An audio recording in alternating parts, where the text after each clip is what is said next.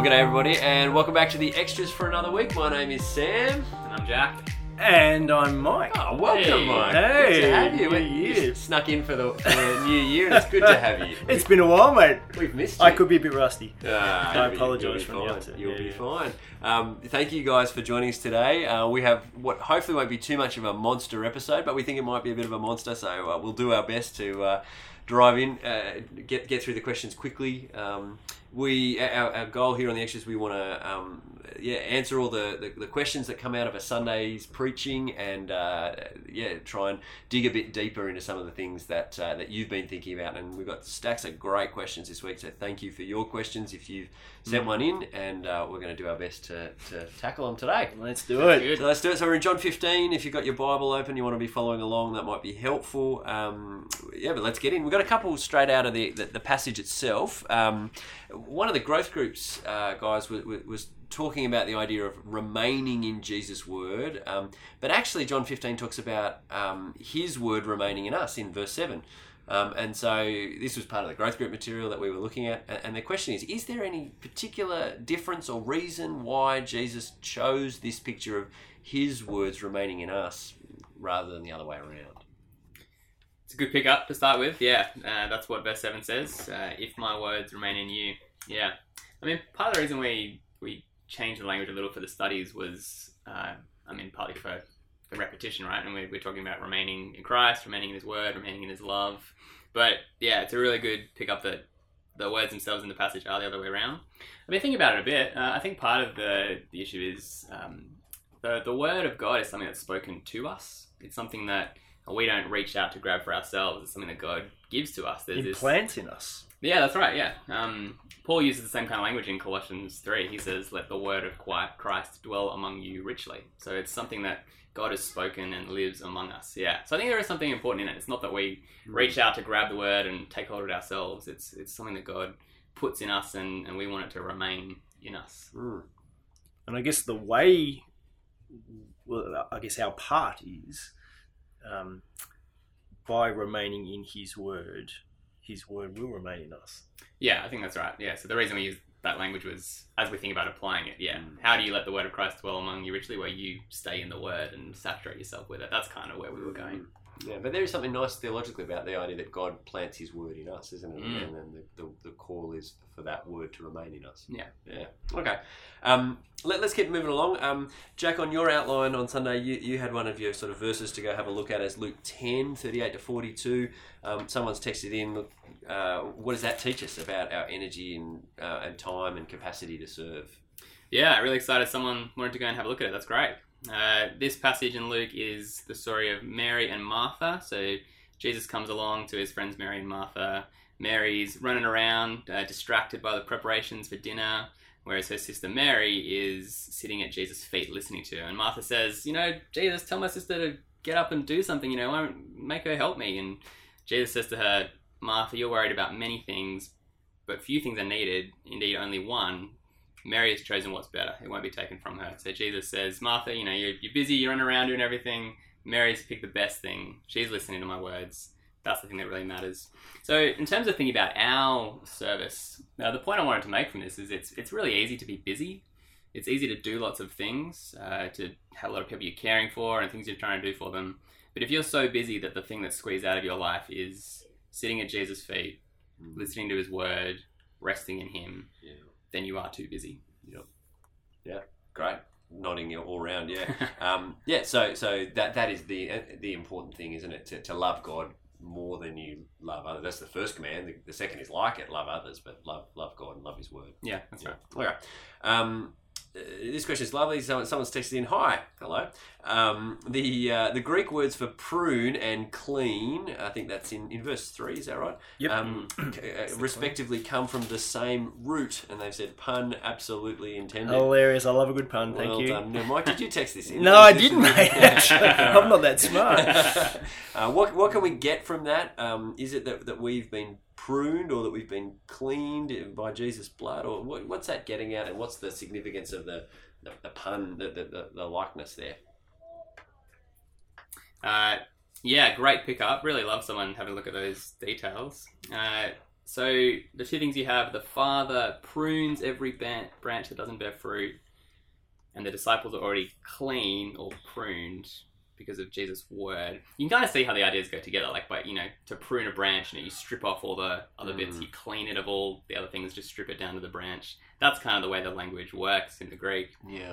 What is the connection? I think there is one. On the one hand, you've got the first pruning. Every branch that bears fruit, the Father will prune and make more fruitful. That's sort of part of God's ongoing growth of us as disciples. And I think the language of pruning means sometimes it's going to be hard. Like, I take it a branch, getting all its little bits snipped off, it probably hurts. Well, insofar as a plant can feel pain, it can't. But it's a tough thing. Like, it's not an easy going. Pruning, tough growth.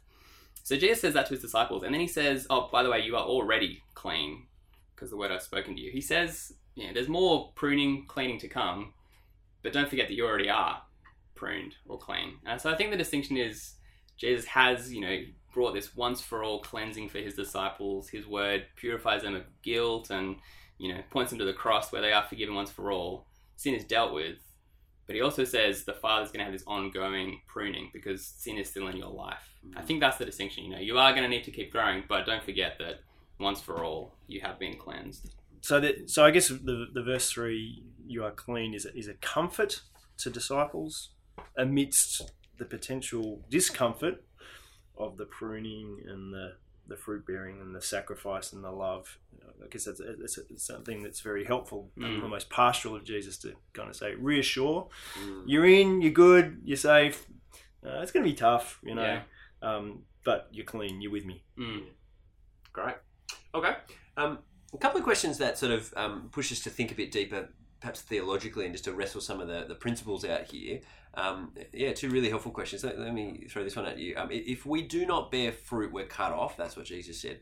What if we once did bear fruit, I think, but are going through a period of not growing due to doubt? Doubts are really serious. And thank you to the person who has asked this question, and we feel your pain because doubts can be really debilitating for the Christian. Doubts are not unusual. Doubt is kind of a difficult faith, perhaps not an absence of faith, but a difficult faith. And it's pretty common for Christians to go through times of doubt. And in times of doubt, the best thing you can do is just keep coming back to God's love. Keep coming back to the truths of the gospel that Jesus really did live, he really did die, he really did rise again. Those wonderful eternal truths that we really can base our whole lives on. But we understand, and we've all been there are times where that trust in those things is really, really difficult. And I think that's what doubt is, difficult faith. And so I would say to you, without knowing the full picture, and as I said, really feel your pain, is just to keep coming back to those great truths that we know and love from Scripture. And if that doesn't, if currently your doubt means that you are pulling back a little bit, at one level I want to kind of say that's okay. We get it. Maybe for a season, it's appropriate just to kind of take stock a little bit. But also we want to say, look, heed the warning of Jesus. This is really serious. It's fruit or it's fire. And so if God kind of pricked your conscience on Sunday with that, keep wrestling your doubts. Don't do it alone. Ask questions. Ask a friend. Pray about it. That wonderful prayer in, I think it's in Matthew's Gospel, I do believe, but help my unbelief. It's a great thing to pray. And don't pull back fully from service. Don't let your doubt completely hamstring you from service. You might be doing a little bit less now, but hopefully if the intentions are good that you want to serve, but you're just feeling a little bit crippled by the doubt, hang in there. And don't pull back from Jesus, I think, is the thing. So I think what can happen in those moments is you feel, sometimes if you're in a team or you're part of a ministry or something like that, and you feel like it's a bit of a public thing to say, hey, I've got to step back from this. And so in the midst of your pain and your suffering, what you pull back from is reading the Bible and spending some time in prayer and meditating on the promises of God. And actually the most important thing that you need, which is just the basic disciplines of a Christian, you drop away from them and you keep doing the other stuff, and that's a recipe for disaster, I reckon. So don't pull away from Jesus, and keep coming back to like you were saying, Mike, those big truths. Jesus did come, he did die, he did rise, and keep reminding yourself of those things. So it's a bit Mary and Martha again, isn't it? At that point, it is. You choose what is best, which is God's love for you in Christ Jesus. Yeah. I mean, only other thing I wanted to add is that as a church, we want to take doubt seriously. We don't want you to feel like there's any question that's taboo or too big to handle. Sometimes that can be the feeling, I've got these doubts, I don't want to rock the boat, so I'm just gonna internalize it and suppress it, and that doesn't help, because big questions don't go away. Big questions need to be answered. But we have a big God who is able to answer big questions, and there are good answers out there. So don't feel like we're afraid of doubts and don't want to hear about it. Please speak up, come and talk to us. We want to help. Okay. Another question, sort of thinking it through. Is it okay to go through seasons of serving more out of duty than love? You guys both spoke on Sunday about that, the sort of the motivation for service and the love for others. What if I'm doing it out of duty? Is that okay? Yeah, great question. This is one of the points I didn't quite get to in my talk, so glad to get to speak to it a little bit. First thing to say is it's easy for the idea of duty to get a bad rap I think particularly in our day and age. We feel like everything that's true is really authentic, and if I'm doing what I want to do, then that's real. Whereas if I'm just doing something because I feel like I have to, that's kind of self-repression almost. Like that's we come to it and thinking that duty is a bad thing. Yeah. But I don't think that's the way the Bible sees it. Like the scriptures tell us, we are servants, we have a Lord, and we have a duty to Him. Like Jesus tells this parable, Luke 17. He says, suppose one of you has a servant ploughing, or this is verse 7. One of you has a servant ploughing or looking after the sheep. Will he say to the servant when he comes in from the field, come along now, sit down to eat? Won't he rather say, prepare my supper, get yourself ready, and wait on me while I eat and drink? After that you may eat and drink. Will the master thank the servant because he did what he was told to? And the point so far is, look, a servant, doesn't get a round of applause for doing his job. Like, he's a servant. He does what he's told. And then Jesus says, so you also, when you've done everything you were told to do, should say, we are unworthy servants. We have only done our duty. In the Christian life, we serve a king. We are called to obey him. So duty matters. It's important for us to do our duty. I mean, that's not the whole story, though. Like, Mike, what would you want to add to that? Yeah, I mean, I've been using the little line in this series, God's love is the soil out of which healthy discipleship grows. And understanding that the God of the universe loves you, that Jesus loved you so much that he died for you, really is going to be the thing that underpins every part of healthy discipleship, whether that's remaining in Christ's word or Christ's word remaining in us, serving others. We're going to talk about kind of evangelism and witnessing and mission this Sunday, and underpinning all that needs to be an understanding that God loves you, and that hopefully that elicits love from you to him, and that healthy discipleship will grow out of that relationship. And so really, if we can get the kind of the balance right of God's love motivating us and obeying our Lord, it's a good combination. And I guess there'll be seasons there'll be times where one perhaps feels more important than the other, or is driving more. The ideal would be to kind of have both in that healthy balance. Yeah, no, that's really helpful, guys. Let's turn the corner a little bit now and think sort of some of the ways to apply some of these things in our day-to-day life and our serving. Someone's texted in, look, if I was serving grudgingly, you got any symptoms that I might be exhibiting, and any tips to stop me from serving begrudgingly? How can I serve more out of love in my service? Yeah, well, let me just repeat my last answer, I guess. Keep coming back to God loved us first, and that Christ served us first. That would be my first step. There's lots. Jack, give us another one. Yeah, sure. I think sometimes serving can feel particularly begrudging if we don't get why we're doing it. We don't see how it fits into the bigger picture. I mean, if you're at night church and you serve in our dinner payments team, like if there are afternoons when that feels like I'm just sitting here and taking money, like, this feels pretty menial. It can feel like, it can feel like a grudging thing if you just look at the task itself sometimes. But one of the things that can help us to see how does that fit into the bigger picture. The reason that we're doing that is so that we can have dinner together as a church. You're facilitating the fellowship of the saints, getting to build each other up in love. That's a wonderful thing.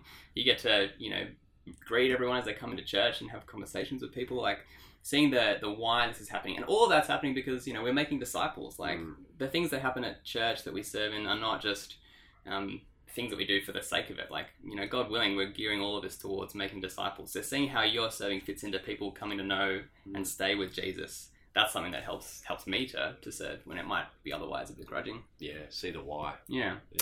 I'd also say pray if you're finding serving hard. Pray that God would give you the perspective that Jack's just been talking about, but also just the energy to do it. I think that could be a really practical tip. Serving with others rather than going it alone. I think, Jack, you might have said on Sunday, serving is a team sport in church, not an individual. And we're trying to create teams to serve, and it could be more fun doing it with others rather than flying solo. Yeah, absolutely. Yeah, and bring the fun as you come to those teams. Serving doesn't have to always. Some things are very serious, but we don't have to do everything we do with total seriousness and kind of, we can music and we can laugh and we can do stuff after we you have to go and clean something. Well, great, go and do it, and then go and have some fun together afterwards, and bring a bit of fun to it sometimes, and enjoy being with each other as we serve. Nice. There's some tips. There's some good tips. Okay. How do you navigate serving someone, looking after another person perhaps, who's going through a really difficult season when you also are going through a really difficult season? Yeah, thanks. Again, feeling the pain behind this question. We all go through seasons. We all go through ups and downs. We get that. The great thing about being part of the body of Christ, which we are here, is that it's not all about you. It's not even all just about the other person that perhaps you're serving. If there's times when you're really under the pump and struggling, it's okay to say so, to cry out for help. We want to support you. And it is also okay to perhaps pull back if you're struggling, to pull back serving the other person who is struggling and entrust them to the church, to somebody else. It doesn't have to all be about you, and sometimes we can be a little bit unhealthy in that, thinking that I'm going to be the solution to this person's problem. No, we're part of the body of Christ, and we again don't do it solo. We're part of teams. We're part of the family, the body. And so feel free to not flippantly, obviously, but I don't think this person would be flippant since I asked this question, but to actually entrust them to somebody else. Yeah, really helpful. I think it's right to realize that we have finite capacity ourselves. Sometimes if you're going through a hard season, you're probably the worst person to care and serve your friend who is also going through a hard season. If you're, to serve someone who's doing it tough requires you to pour yourself out, to love and care for them. And if you've got nothing left in the tank, then you're not going to be able to do that very well anyway. So I'd encourage you to do everything that Mike has said. Pray, ask for help, call out for help. We're here to bear each other's burdens. The church is more than just two people. Yep. Okay. Mike, I think you spoke on Sunday a little bit about married couples serving singles and vice versa. Yep. Someone's just texted in and said, look, what are some examples of what that might look like? Yeah, this is something our family is trying to wrestle with, how to do this better. And look, we're trying to just have our house as open as possible. So always having other people over for meals, I think, is a really good start. Including them in just the daily mundane things of life. But also perhaps even kind of more intimate things like reading the Bible together with people outside of your family, with your family, and kind of doing family devotions. And then perhaps a little bit deeper, I was challenged last year, I think in a talk somewhere, I was asked the question, how many people own a key to your house? Which might seem like a funny question. But if it's just the members of your household and no one else is, maybe your family is a little bit too insular, and maybe you need to kind of extend the boundaries a little bit to other people. So we've kind of given a few keys to a few people who aren't blood members of our family. Yeah, nice. Yeah, good. I mean, you do that within the contractual, abilities of your lease. Sure. Yeah, right. No, I think the point is right, isn't it? Which is that do we treat our blood family as this sort of sacred thing that nobody can come into, or do we open it up and say, actually, we want to share and serve others? So there's an example. Yeah, I think I'd want to say also, don't feel like it's only married people who have the monopoly on the initiative, I guess, in this whole discussion. Like, if you're a single person, let me encourage you to be seeking opportunities to involve married people and families in your life as well. Sometimes I get the impression that as a single person, you can almost feel bad, inviting your married friends to come out to something or to come over, whatever it is. It feels like, I'm a single person, I've got this time, I know that you don't. It can feel like a burden. I think it's helpful to let people say their own no.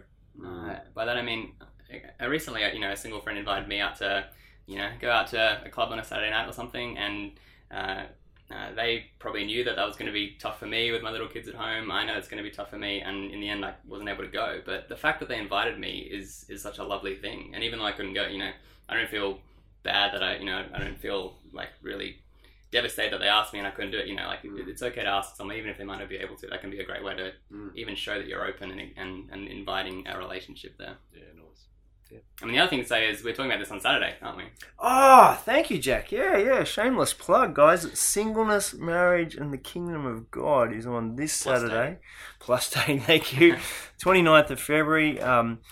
Seriously, it's going to be a great morning thinking through the issues from 1 Corinthians chapter 7 of how singleness is better, but also how marriage is better, and how to actually do those two things better together for the kingdom. Super, super important. Yeah, come along. Details are on the website. You can register there. Please come. Be great. Okay, another part of service is generosity. How can you encourage others to be generous? Would one way be telling others how you spend your money? Great question. To start with, you want to encourage others to be generous. A couple of things you want to do first. Read the Bible with people. Open up 2 Corinthians chapters 8 and 9. That's one of the real purple passages of scripture that call us to be generous. Encourage people with those, big theological realities. Your money is not yours. It all belongs to God. Everything belongs to God. We're just stewards of His resources that He's entrusted to us. All those things, the foundation of generosity has got to be God's word. But that said, your own personal example is an important part of this. And this isn't just generosity, the whole of discipleship. Paul says, imitate me as I imitate Christ. The way that we live speaks about discipleship as well. So I'd encourage you to, be willing to talk openly about generosity. We live in a culture where, as much as the world is about money, people don't talk about money. Like, to talk about personal finance, we just don't do that, do we? That's maybe the last taboo. I don't know, but I think it's a good thing to be open about and to be countercultural at that point. As a younger Christian, one of the things that I appreciated was when older Christians would speak frankly about money, because if someone doesn't, it's one thing to, let's talk about the big theological truth, but that doesn't help you with the really practical questions like, okay, well, here's my financial situation at the moment. How much should I give? Like, what is being generous and being responsible? Like, to actually talk nuts and bolts, you need someone who's going to be willing to speak frankly so that you can understand what that'll look like for you as a disciple. Yeah, no, that's really helpful, and I think we do that in the context of discipleship. Probably is the best way. There's I think the thing that often holds Christians back on this is they're thinking of what Jesus says in the Sermon on the Mount, which is don't let your left hand know what your right hand is doing. Give in secret. I think he's not necessarily. I don't think Jesus is banning financial conversations at that point, though. Yeah. I think in the same way that he says, when you pray, go into your room and close the door. He's trying to warn us against the pride that can come when you show off in any form of godliness. And so, just as much as the person praying up the front of church needs to worry about doing it to be seen, I don't think he's banning public prayer at that point. Yeah, and totally. I think in the same sense. So sometimes that's one of our worries. So we do have to worry. Do have to be cautious about not wanting to show off, not wanting to sort of go, hey, look at how generous I am. But in the context of discipleship and wanting to teach a younger brother or sister or a peer or something like that about how to be godly with finances, I think that can be really helpful. And it's something we do in marriage prep. Soph and I, when we come to the budget week and we talk about how do we do it. We actually share with people, this is how we do our budget. Awesome. Here's our giving portfolio, the various people that we give to in Christian ministry. And I think that often leads to really helpful, fruitful discussion about where a couple can start. And we do that because someone did that with us when we were getting married. And I think it's shaped our marriage wonderfully. And if that person had never challenged us, we never would have gone there. So, yeah, really helpful, mate. Yeah. Okay. Moving on to some more application. Motives. Jack, you spoke about this a little bit on Sunday. Yeah. And someone's texted in, look, we'll never have truly pure motives because we're sinners. So Matthew 6:24, I think, was one of the passages that was noted about serving only one master. You can't serve God and money. Yeah. So does that mean that we shouldn't serve until we kind of get pure motives, because we'd somehow be serving some other master other than God, and God says don't do that? So do I wait till I've got pure motives before I do anything? Good question. No, it's the short answer. Yeah. I mean, the Sermon on the Mount sets such a high bar. Serve God. You cannot serve two masters. The Sermon on the Mount also says, be perfect as your Heavenly Father is perfect. It is a high bar that we are called to. And part of the reason for that is Jesus showing us that we can't do it on our own. We can't be good enough. We need him to save us. Yep. But he also gives that word to us as the ideal to strive towards with God's strength by God's grace. So yeah, he sets that before us. You should not serve anyone else because you have no other master other than God. In this world, your motives will never be pure. We're in a fallen world. We still have the reality of sin in our lives. And if you sit around waiting until you have pure motives to serve God, then you never will serve God this side of glory. And I take it God knows that. In the other parts of the Bible, when he tells us to serve, I take it he knows that we're in this life because of our sin. We're not going to do that purely. So what do you do with that? Well, for starters, you serve. You set out, find some way to serve God, strive to serve him in the whole of life. When you realize that your motives aren't pure, you repent and come back to God and ask his forgiveness and ask him to change you and purify your heart so that you would be serving him. Keep growing towards it. Don't wait to be perfect. Set out to grow towards it. I mean, that's what this whole series is about. Yeah, great. We got 3 to go, so we'll see how we go. We're tracking okay. 27 minutes. Well done. You're hanging in there, friends, and we'll try and we'll see how we go. This next one's a comment, so let me share. Maybe you guys want to respond to this. Thanks, Jack, for speaking about being aware of serving too much. That's really helpful. This is a huge issue in this church, and it seems that most often it is not encouraged to step back if we need to. It would be great if this was implemented practically in this church by supporting those who do need to step back without pushing them to keep serving and serving until they burn out. Yeah, for starters, thank you for the comment. Thank you for the honesty. There's 2 ideas that I guess we're trying to hold together in the Christian life. One is we're called to sacrifice. That's what we see in John 15. Greater love has no one than this, that they would lay down their life for their friends. And so Christian service will be tiring and it will cost you. And if it doesn't, I mean, if you're going through the Christian life and just always feel like, this is easy, I'm never tired, I don't understand what all the fuss is about. If that's what life is like for you, then you're probably not being generous enough, not as generous as you could be. So yeah, it should be costly. And yet, if you expend yourself completely to the point of burnout so that you can't get out of bed anymore, that's something that is going to undermine the cause of the gospel, because then you can't serve anymore. Like if you serve yourself to extinction, then there's no service left. So those are the 2 things we're trying to hold together. And if you want to read about this more, a book that I found really helpful is by Christopher Ash. It's called Zeal Without Burnout. And the line that he gives is that the Christian life is about sustainable sacrifice. So you want to pour yourself out for the service of others, but you want to be able to do that, God willing, over a lifetime of service. So it's got to be sustainable. So as much as it costs you, as much as it's tiring, you still want to keep filling up your tank. You want to keep recognizing your own limitations and not pushing yourself to burnout. So yeah, we want to hold those things together. If you feel like you are, on the brink of destruction and you're serving too much, we don't want you to carry that burden. And yeah, if this feels like a church where people are pushed to serve until they burn out, that's a problem. And we don't want that to be your experience of serving at church. Don't feel like you cannot stop and you can't talk to anyone. I've got to keep doing this thing or else it's all going to fall over. We don't want you to do that. We want you to come and talk to us. And if you're finding it tough, please tell us. Yeah, I mean, we have a vision obviously for everyone to be a healthy disciple of Jesus, and we want everyone to be serving, because that's part of being a healthy disciple of Jesus. And we are aware that some people, there's various capacities out there as well. Sam, we were talking earlier, weren't we, that there's still lots of people, particularly at night church, that we'd love to be kind of serving, kind of getting in the saddle to start with. Is that right? Well, that's right. I mean, and this is part of the difficulty with this, in that sometimes people hear a sermon like this, and it's hard. A church like ours, there's a broad audience. Yes. And some people will hear a quarter service and say, I'm doing so much. And yet, I mean, I think, double check this number, but it's in the 90s. There's 90 odd people who are sort of part of our role at night church who don't serve in any formal capacity. So some people will feel like, I am running my guts out, and other people are yet to get involved. And so we do need to kind of see a balance in that. And so if you're one of those people who is really running hard, then don't feel any pressure when you hear a talk like what Jack gave on Sunday night that says, get involved and get serving. Don't feel that's a pressure word on you to say keep going. But there are plenty of others who are not in that boat, and that's one of the hard bits about leading a church. There's a breadth of experience that people are sort of living in, and we're trying to help everybody, but we don't want to give the impression that you can't ever step back, and that's certainly not what we're on about.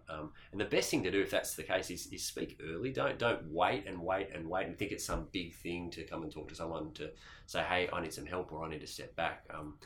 Often people wait till it's too late, I think, and we want to encourage you. We'd love to hear from you. We want to talk to you because we love you, and we want to help you be healthy as a disciple. So, yeah. Absolutely. Good. All right. One of the things that got mentioned on Sunday was serving according to needs. Somebody's texted in saying serving according to needs is really tricky, as when we start something, I feel like I'm a drain on resources when I'm learning the ropes. So how can we best learn the ropes in a new serving space? I love this question. Thank you so much to whoever asked it. It's so helpful to acknowledge. Yeah, when you start out serving at something, you might not be very good at it, and you will feel like, all these people take all this time to give me feedback, and I feel like I'm just wasting everyone's time. It's a wonderful thing to bring that kind of humility to serving in a new way, because the alternative is you can come and say, all right, there's this need in church, all right, I guess I will stoop down from my lofty pedestal to join this team, and hello everyone, I'm here, aren't you glad? The cavalry's come, I'm ready to come and save the day. And I've got this. I can do this. I don't need your help. Exactly. Yeah. And that attitude is just not that helpful, because the reality is when we try something new, we're not going to be good at it most of the time. So it's wonderful to come and acknowledge that. And I want to say, don't feel like you are being a drain on resources if you are learning the ropes. This is what we talk about. We want people to step up and try new things and grow towards serving in a new role. We have a wonderful, our teams have team leaders who love to have new people join and train them up and invest time in them. Never feel like that's, a waste of time. For us as gospel people, that's our core business. Like, we are on about raising up the next generation and investing in them. And that does take time, but that's time well spent. So, I mean, the second half of the question, how can we best learn the ropes in new serving spaces? I think the best way to do it is come with that humility, come being teachable, come with a desire to learn, come desiring to be a team player, and I think that's they're the how to. Yeah, like, maybe don't shy away from correction and feedback. Like, don't feel like if someone corrects you, don't take it personally. You can come at that saying, oh yeah, please help me get better. Like, I'd love to know what I did wrong, what I can do better next time. Yeah. And maybe don't buy into the mindset of excellence and perfection is what we're always striving to do.